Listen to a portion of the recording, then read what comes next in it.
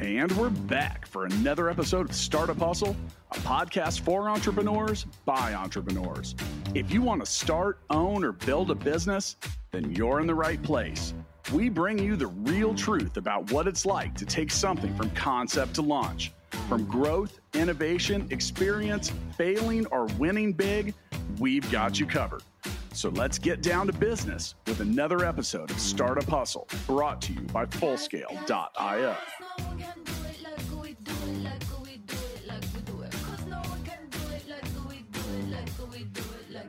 And we're back. Another episode of Startup Hustle. Matt DeCoursey here with Cooper Kraus, who'll be sitting in for Matt Watson today. Cooper, what's up? What's up? Part two. Happy to be back. Part two, and we're back.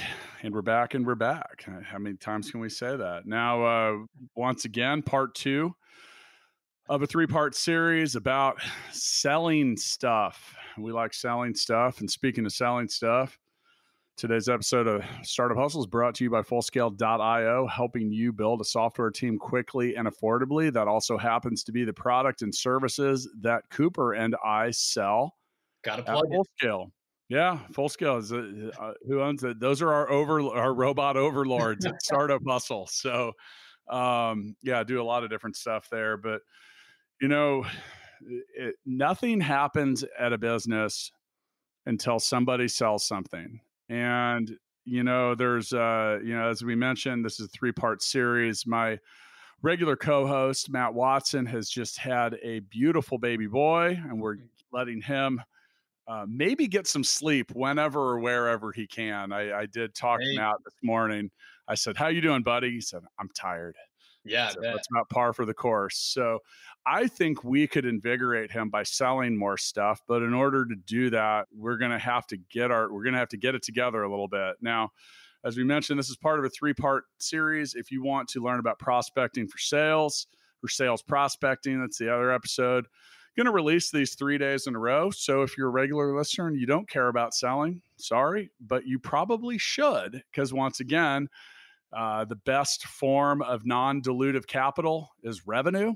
Yep. And really nothing says more about your product, everything, than selling stuff. So we talked in the last part of this three-part about prospecting and looking for sales. And we said that that's a very, very, very important part of selling. It's the difference between great salespeople and salespeople. Right. Cooper, you are the sales director at Fullscale, and you do a great job at all this stuff. But you know, once we prospect for a new client or someone to buy something, what next? You have to know how to keep the energy up. It's kind of the metaphor that always stuck with me is keeping a pop can in the air. Okay. So it's kind of like you have a pistol with a certain amount of bullets, and you've got to keep the pop can in the air for as long as I see. Yeah. Like the old carnival game or something, right? Okay. Yeah. So that's kind of what I see as the next step in terms of discovery or scoping or understanding how you're actually going to add value to the prospect that you're trying to make a client and turn that into a long-term relationship. And I think the most important and first step is to, first of all, not sell anything. In the first part of discovery, it's much more about developing a genuine curiosity for what it is they're trying to accomplish. Sure. And, you know, this whole sales discovery process, sometimes people call it qualifying. You know, it really is exactly like you said. First off, you have to be non-self-serving. Like you said, it's not about, hey, I'm trying to sell you something, because in most cases, you don't have the ability to sell someone something unless you know what kind of problem you're trying to solve. And, you know, I'm really of the belief that great salespeople are problem solvers, and, you know, buyers buy things because there's a lot of reasons that people buy things. And, you know, we could get into another 3-part series about the psychology of that, but really in the end, it's to solve a problem. It's to make life easier, make money, save money. Sometimes it's status. There's a number of reasons that people do stuff. Sometimes there's, it's a fear of loss, fear of Mhm. missing out. There's a whole lot of different things, but really, in the overall, if you don't know what problem you're trying to solve, it makes it pretty difficult as a salesperson in most cases. Now, I'm going to make this really simple. So, a long, long time ago, I worked in the piano business, and people would come to the store, and there'd be like 125 pianos in the store. Some of them are grand pianos, some of them are digital, some of them are upright pianos. And here comes a lady coming in the door, and she's holding hands with like a 6-year-old and looking out at this sea of really expensive, really crazy selections, amounts of stuff, trying to figure out what am I gonna buy? Yeah. And the very first thing when it came to that, and look, this is, like I said, a very simplistic and even a pretty old school example, because who's out buying pianos these days? But Right. the first question is for me was like, okay, if you're holding hands with a 6-year-old, is this your future? Is this your future pianist? Yeah. Is Yeah. this your user? Like, Yeah. who's going to use this? I would very quickly, and sometimes I think sales discovery is about asking the right questions. Oh, yeah. So, Yeah. okay, here it is. Okay, so had you given any consideration about what you wanted to buy?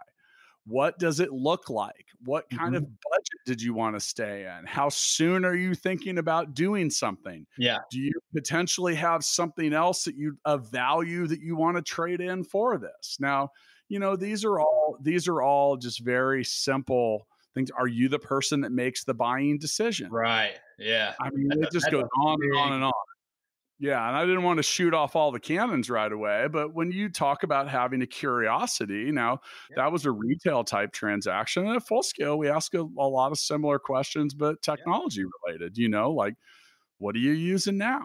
What stage is your business at? Mhm. What technology do you see yourself using? What kind of resources do you have? What's your experience? Have you worked with remote developers in the past? And Yeah. if so, where? And Yeah. And how was it? you know, yeah, and yeah, exactly. Like, what was great, what was not. And Yeah. so, like, back to the lady in the piano store, I would sometimes say, so when you picture this being in your home, tell me what it looks like.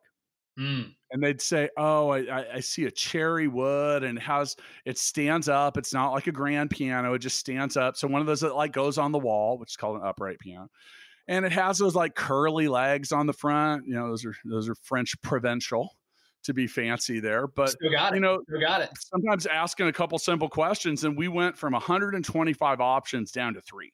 Yeah, exactly. And you didn't sell. She sold. No, She I'm sold. trying to yeah, this is all for purposes of efficiency, because Right. prior to figuring that part of life out, I would have been walking the aisles of the store, and like, "Hey, is this it? No. Is this it? No. Is this it? No." I mean, we don't even know why. Now, one thing I figured out in that business is it could sound great, but if it didn't look the way that the buyer wanted, eh, these are items that last 60 to 100 years, so it's going to Yeah. be around for a while. It Y wasn't exactly disposable. Right. Yeah, the aesthetics gotta be nice on the piano. So, when you talk about developing that curiosity, and then, at that point, I mean, it's usually conversational. Yeah. And that's a really fair exchange. I would recommend. Now, look, it's difficult to give any and all industries a well and completely perfect list, well defined and perfect list of what kind of questions you should ask. But Right. the basic things about who, what, where, Yeah. when, and why. Yeah. It's a good place to start. Yeah. So Yeah, absolutely.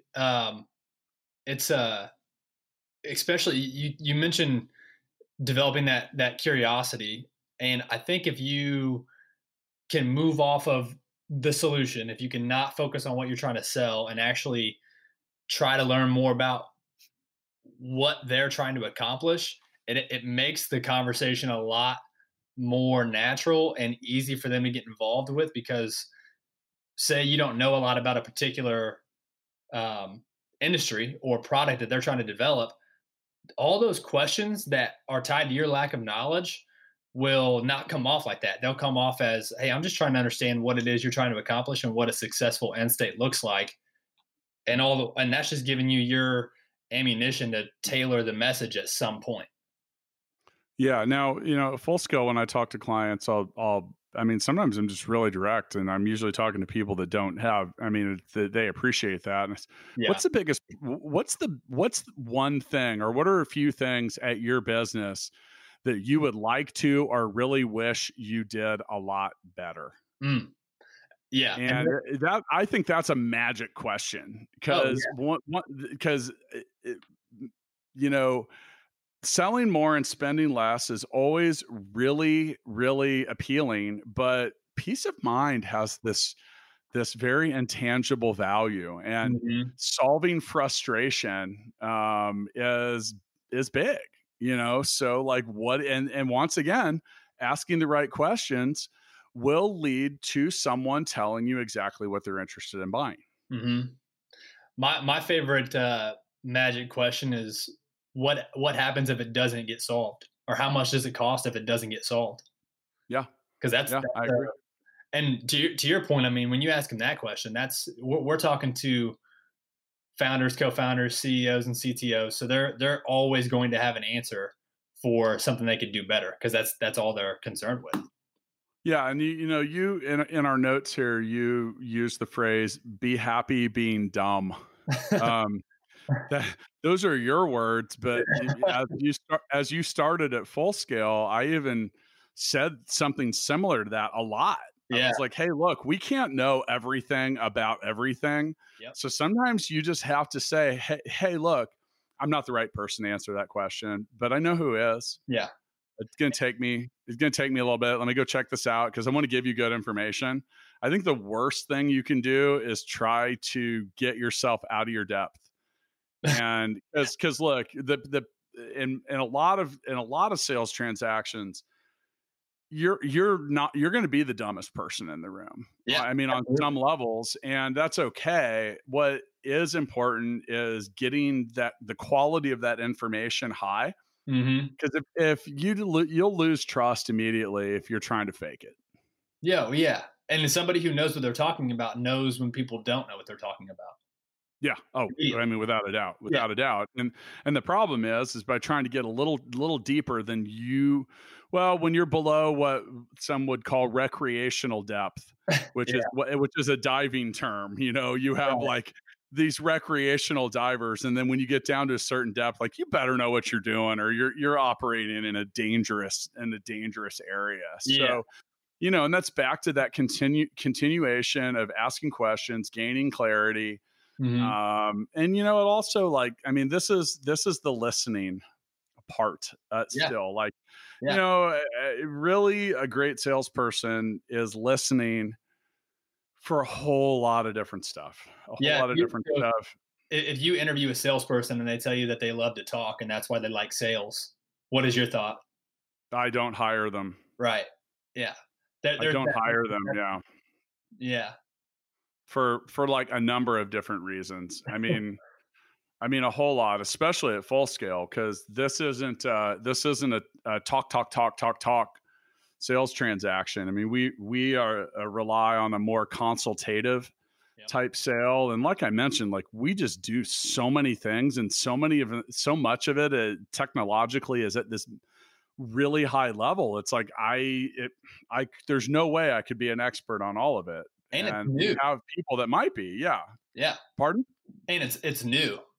So yeah, I mean, a lot of it is, and some of it's not. And I still don't understand a lot of it. I may tell people I write checks, not code. I don't pretend to be a developer. Now, on the flip side, I'm able to relate very well with most of our buyers, because, well, I've been building technology and investing in technology and doing a lot of that for a decade. And I think that we bill our company as being by founders for founders. Right. Kind of like this podcast is for entrepreneurs by entrepreneurs. And I mean, that's the thing. So where can you relate to someone, and where can you know when you need to be happy being dumb? So, yeah. And this is kind of it's related, but a little bit adjacent. I think a good experience for all salespeople to have is to become a buyer at some point if they can. And more than just being like a B2C buyer, like going into a store and buying a piano. Like I had the chance to become a buyer of staffing and consulting services whenever I was at Black and Veatch. And that was the first time I was on the other side of the table and got to understand a little bit about what that conversation felt like as the buyer, and opened up an entirely new perspective for how you approach that conversation. I think that's a really good experience for someone to have whenever they're in a sales seat when it comes Yeah, to. and I built technology for myself and employed and hired and had ups and downs with software developers for years Mhm. before I ever sold the services. And that's what I said. Oh yeah. There's a level of empathy and understanding, and that's actually helped me sell, because I mean I can talk to a founder of a tech company and say, "Hey man, been in your shoes. I know what it's like to wake up at 2 a.m. and wonder if I'm going to go broke, if I'm crazy, or if every decision I've made up to this point was it wrong." Right. And that goes a long way, because it's like I said, I mean we try to build our company around solving problems for people like us, the Yeah. same way we solving our own. So Yeah. okay, that kind of leads to the next thing on our list, at pretending you work for that company. Now Yeah. I tell the clients at Full Scale all the time, I say, look, your success is our success. If we can't help our clients find success, they're not going to stay clients. So Mhm. that part of it is like that. Therefore, in a consultative type sale, that's crucial. That's crucial. And now in different types of sales, like I mean, this is just textbook empathy. Like what do you think a buyer would need? What would they want? We go back to that music store reference. We used to get people that come into. I used to manage a chain of music stores. If you were unaware of that in the past, but people come in and they want to buy a guitar for a kid. I'm like, okay, well, I'm not doing that person much of a service if I don't sell them a tuner and some guitar picks and probably an extra pack of strings. Right. And and so that empathetic part of selling, whether it's for services or products, like Yeah. and that's the kind of pretending you work for them or pretending you're in their shoes, which is literally empathy, which Mhm. means that putting yourself in people's shoes. Yep.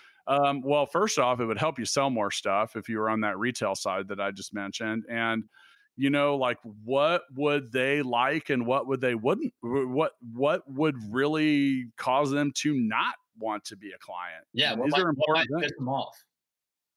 And that can be a long list. Yeah. Yeah. And so there was somebody in the first podcast that I mentioned, a guy named Mahan Khalsa, who wrote a book called "Let's Get Real or Let's Not Play." And something else that he said that always stuck with me was checking your ego at the door whenever you go in to have that discovery, that scoping call. And that's what kind of leads to that idea of putting yourself in their shoes. Is you just have to continuously remind yourself that the this entire relationship, this entire conversation really has very little to do with the salesperson, which I think is something that salespeople can struggle with sometimes. Because if you're looking at kind of a stereotypical salesperson, their high energy might be, the type that does like to talk a lot and sell a little bit, and so it's important to slow down and check your ego. Well, one of the things I think you said that's important there that can really get you off track is making the salespeople, the transaction's never about the salesperson, and it shouldn't be. Yeah. And I think that's where a lot of salespeople fail. And, Mm-hmm. if you call me and you're like, hey, I need to sell something to make my quota. I mean, it depends. Like, why do I give a shit? Yeah. And I mean, I've literally said that. And it can't be about the salesperson in that regard. Now there's different ways to kind of work around that if you're trying to make your quota. But that Yeah. said, and I've been a quota based salesperson in the past, and in those cases there were people that I've done stuff for, and I'm like, hey, I need one more sale to make my number, and That's those a good now way.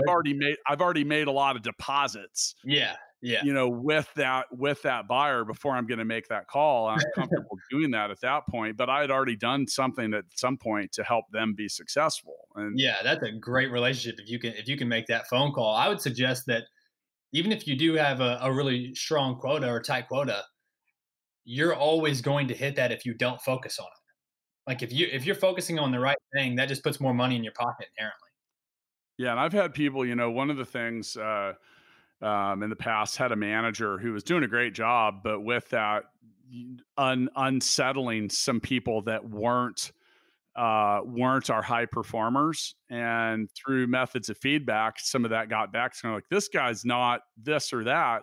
Now, so that feedback was in a channel that was discoverable by that manager. And I asked him, I said, well, how do you feel about that? And he said, I'm showing up and doing the right things every day, so I'm not worried about it. And, that's kind of like that kind of similar to what you just said, like Yeah. do the right things. It'll kind of take care of itself. I think that, one of the more common questions that I've answered over the years for people in general is, well, how do I make more? Or how do I make a lot of money? And it's mystifying to them. I said, well, you have to not focus on money. Right. You got to get really, really good at something. Money's a byproduct of that in most situations. What's funny about all this is I'm just thinking about last episode and then this conversation. And that's probably what sucks for a lot of salespeople who are looking for answers about how to get really good at sales. Like, there's nothing ever going to be revolutionary about how to get really good at sales or how to be successful. Like you said last episode, cliches are cliches for a reason. So our success is your success. That's true because it proves itself out. Yeah, absolutely. Absolutely. Now, all right. So during the sales discovery process, and this is a huge one for me. The world, if you're a salesperson and you're trying to get better, this is, or you're a founder, anybody, please listen to this. And if you're a regular listener to the podcast, you probably know what I'm about to say. Look, people buy stuff because of the benefits that it provides, not because of the features. So, and it's simple acronym FAB, features, advantages, benefits. If you mention a feature, it had better it better have a tailing comment about its advantages and its benefits, because otherwise no one gives a shit. Right. They don't. Yep. I mean, it's just that simple. The example I used for this is all right. So a few years back, wife was tired of not having great pictures. We only had, iPhone pictures. I went to Best Buy. I wanted to buy a camera, and whoever it was working there was, probably like a 20-year-old dude. And he's just going down this huge list of things. And I mean, dude, I didn't even know what I had no idea what any of them were. Right. None. Yeah. I don't know what it was. I don't know what any of those things were. And, it's like literally rattling off a list. And I was like, dude, will this take A+ pictures on Christmas morning? He's like, oh, well, yeah, of course. Yeah. What's it going to look like? That's all I care about. That's all you had to say, bro. Yeah. That's all you had to say. That'd be different. So, it'd be different if you would have walked in with like 2 cameras over your shoulders and a bunch of gadgets that said, I'm a photographer. And then like a bandolier of film canisters. Yeah. Okay. Now go into the specs of the camera with me. If not, just tell me what it's going to look like. I'm not even sure those people care. Yeah, probably not. Because they're chasing a benefit or an advantage. What's the advantage that whatever it is you are selling has over the competition, over the present situation? Right. What are the benefits that your service or product or whatever it is that you're selling provide?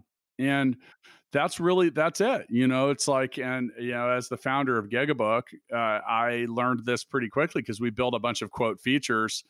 And that's why I said, don't underestimate peace of mind, because the features were like, take appointments online. Boring. Take appointments. Don't miss appointment opportunities because you're asleep. Right. This take online appointments 24 hours a day. Take appointments while you're with other clients. Yep. Don't miss opportunities. These are advantages and benefits of a product. Now, just saying, take appointments online, and don't assume that your buyer has any clue about what the benefits are.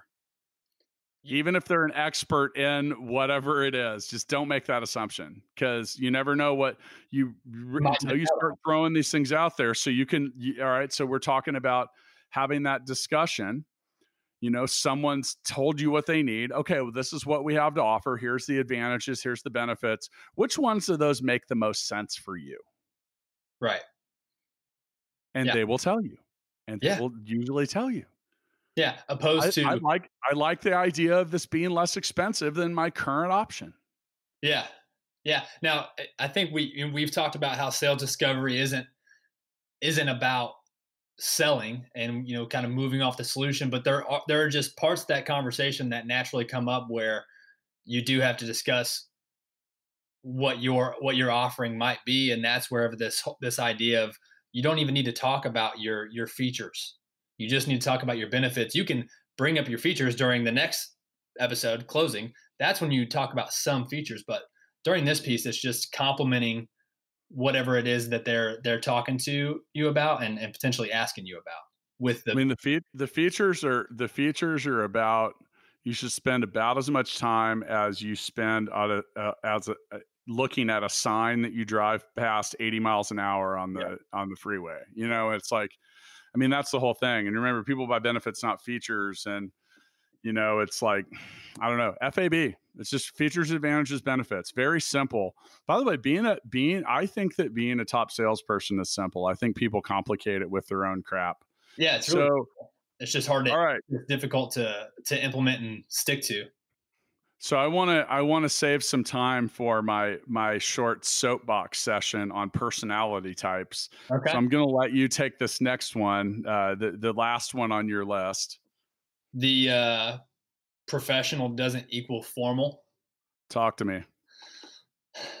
So something that I noticed really about myself before it became aware to me everywhere is that your emails and your communication don't have to be, and probably shouldn't be, really, really formal and buttoned up in terms of thank you very much or best wishes or yes sir, no sir type communication. Not because you shouldn't respect who you're speaking with, but that's just not how you talk, and that's not how most people talk. And whenever you're in a situation where you might be going through a sales process via email,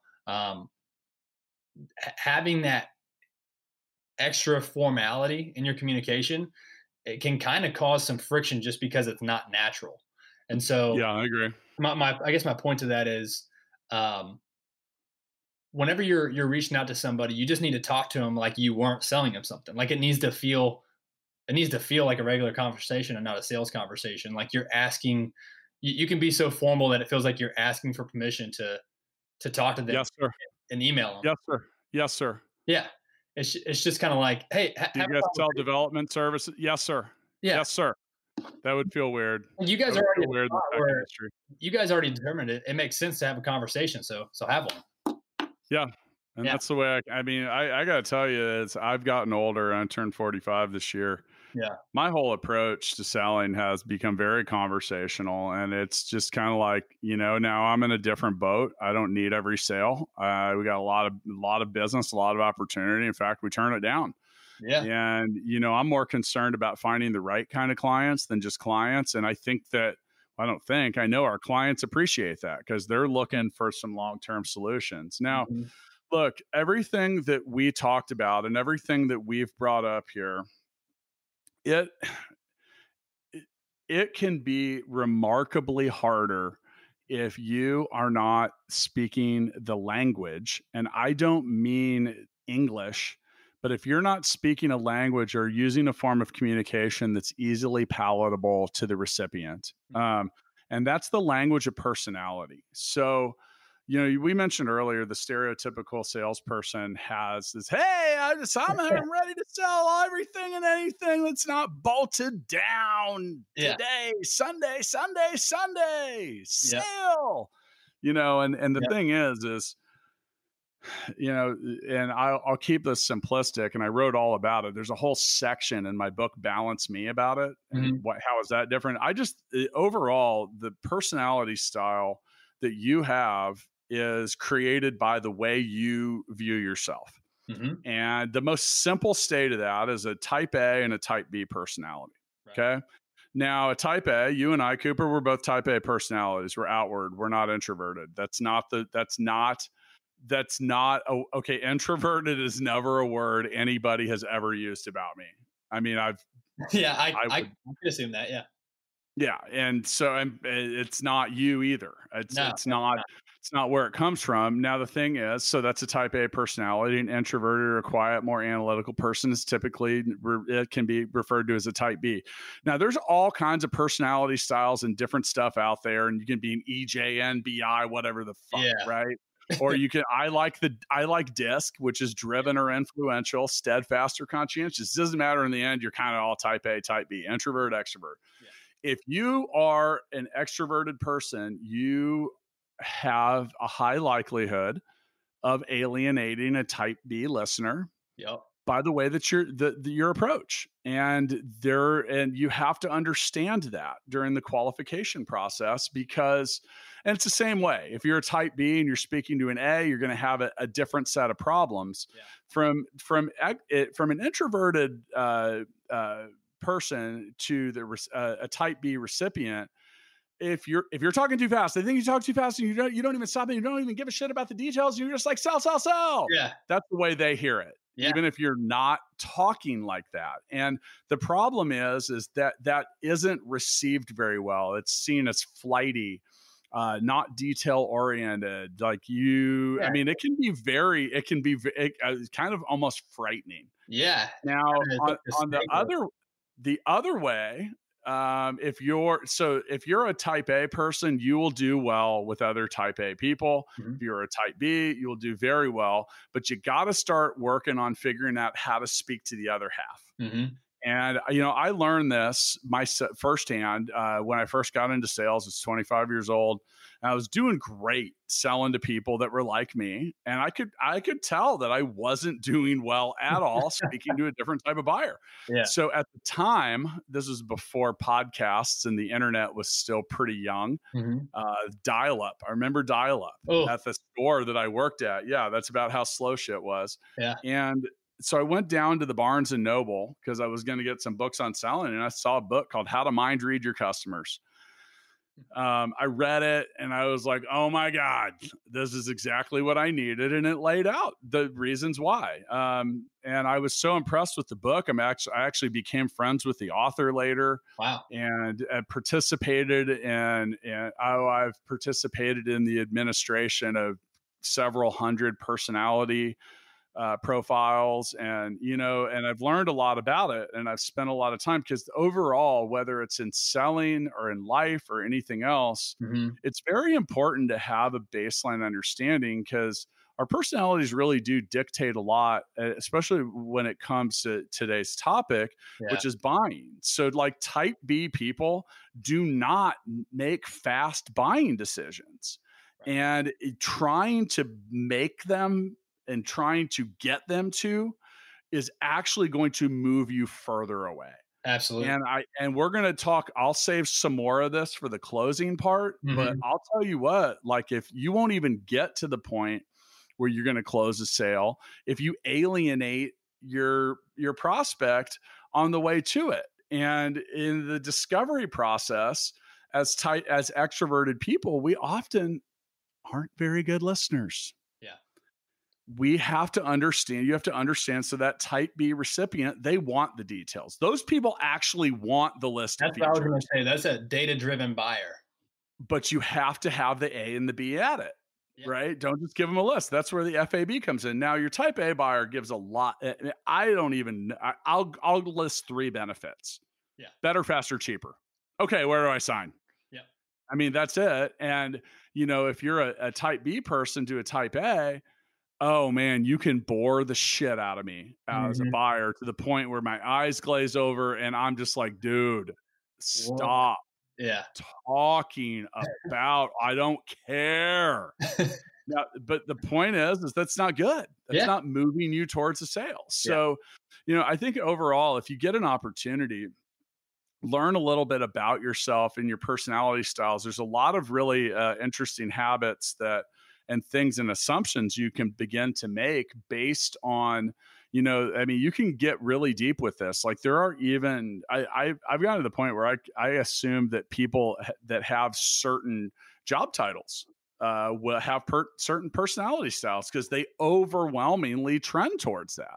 Yeah, I mean, it's fair to make that assumption that a more technical C-level person might have a slightly different personality than a Matt DeCoursey.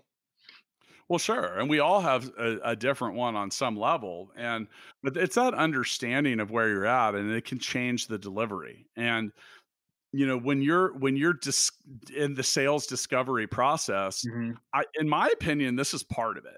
This is part of it, and yeah, I mean, 20 years later, I've become pretty adept at this. Like I can come pretty darn close to guessing your personality style just watching you.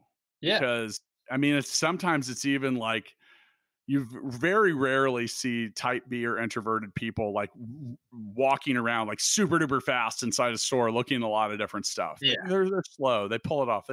They actually look at the back. They make a good buying decision. Yeah. Usually, unlike me, who just buys I'll buy 3 things just hoping that I'm cool with one of them. Yeah. And then I tell myself I'm too busy to return the other 2. So I don't know who's a better buyer, but here's the thing is this is a reality. Yeah. And having some understanding there, some of the other things too is keep in mind, while I think too many salespeople during the discovery process, we're trained to salespeople to try to figure out who's making the buying decision. Mm-hmm. But you got to keep in mind that the person making that buying decision is likely receiving input from a whole bunch of different people. Yeah. And those are, and I see a lot of salespeople kind of blow past that. Yeah. Well, this isn't even the person with a buying decision. Well, is it someone that's going to weigh in on it? Because you might not want to just blow up the relationship there. Yep. Yeah. So I mean, it depends on what you're selling, but yeah, I mean, most of the time it's a multi-stakeholder conversation, and that's a delicate thing to balance. And yeah, if you blow right by it and maybe you do get to that decision maker goes back to that first person you should have spent a few more minutes with, and they get an opinion. And if you didn't take the time to gauge that first person's personality and communicate with them the right way, that opinion's not going to be what you want it to be. And then that and with that, different personality styles find different benefits of sales or services to be more important than others. Yeah. Yeah. Like they really will. Like a type B person would favor peace of mind over faster. Yeah. Or something looking good.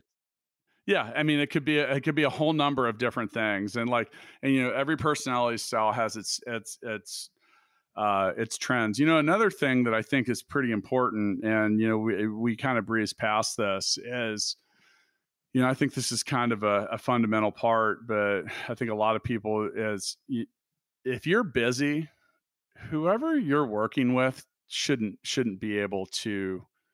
If you're busy or stressed, the recipient on the other end of the phone or wherever you're at shouldn't know. Yeah. They shouldn't get that feeling, because you can make someone feel pretty insignificant in a hurry. If you're too busy to answer my questions about your service, how on earth are you going to help me when I have a real problem? Yeah. Well, your whole job is to make their life easier. So if you're going to display any type of stress or busyness on your side, that has nothing to do with your guys' conversation. Yeah. And for those of you listening, you might even want to write that down. My job is to make your life easier. Like, I'm being serious. Like, if you say that as a salesperson you could say that from the piano store reference to selling $1 million software contracts. Yeah. It is true. Yeah. It is true. And by the way, if you can make people's lives easier and you can shorten that path to the cash register, you can remove all the obstacles, and it's a clear arm's length away, makes it real easy to collect cash. Yep. And get to the next part. We're about out of time on this one, but we're going to come back for one more day. Everyone wants to talk about closing sales. I refuse to have that conversation until we had the ones that we just had, because Right. cart before the horse, whatever you want to call it. Like, if you haven't done the steps on the, like, closing is easy. Should be, if you do your It job is right. easy if you have done all the stuff on the way to it correctly. If you have not, it is a dogfight. Yeah, absolutely. You got anything else to add here, sir? I want to add one tactical thing. I feel like we've spoken a lot about like the what to do's and what not to do's. Something that every single person should be doing before every single, discovery call, discovery meeting. You guys need to have a pre-call planning document. Like, you need to have something that lays out, hey, here's what we're trying to accomplish in this phone call. Here are the questions that I want to ask. Here are the questions that they're probably going to ask me. Here's how I'm going to answer them. And they don't need to be fully, pressed out answers. You just need to understand, hey, this is probably something I'm going to get hit with. I need to be able to be prepared to answer it and tie it back to the benefit that it's going to bring to their business.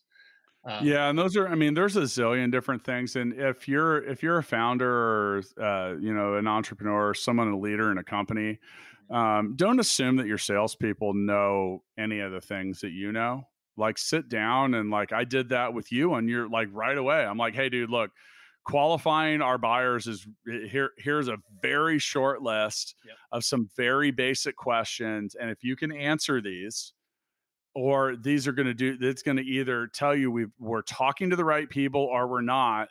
And the collection of that data, and collect it, write it down. Because if you get good at prospecting and you get good at sales discovery, oh man, salespeople are known for having horrible attention to detail on many days. You're not going to remember all of it. And I mean, I've struggled with that in the past, and I've done some really dumb shit during the sales discovery process. Like, I've been working too quick, so I write something down on a Post-it note and lose it. Yep.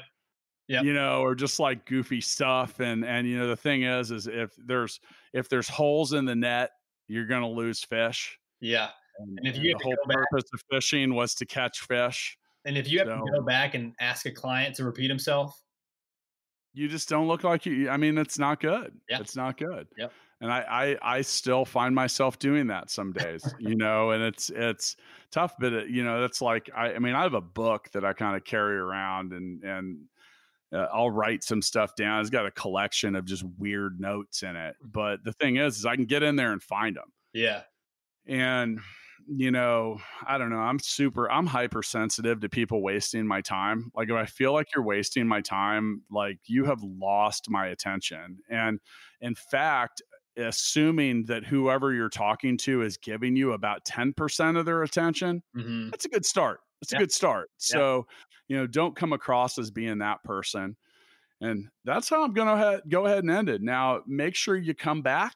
Make sure you check out the thrilling conclusion of our 3-part here. And we're going to talk about closing sales. I know that's, we will look back down the road, and we will see that the number of downloads that occurs on the closing sales episode will grossly outclass the first 2 steps, which will statistically prove my point that salespeople in general have the fucking cart before the horse. Yeah.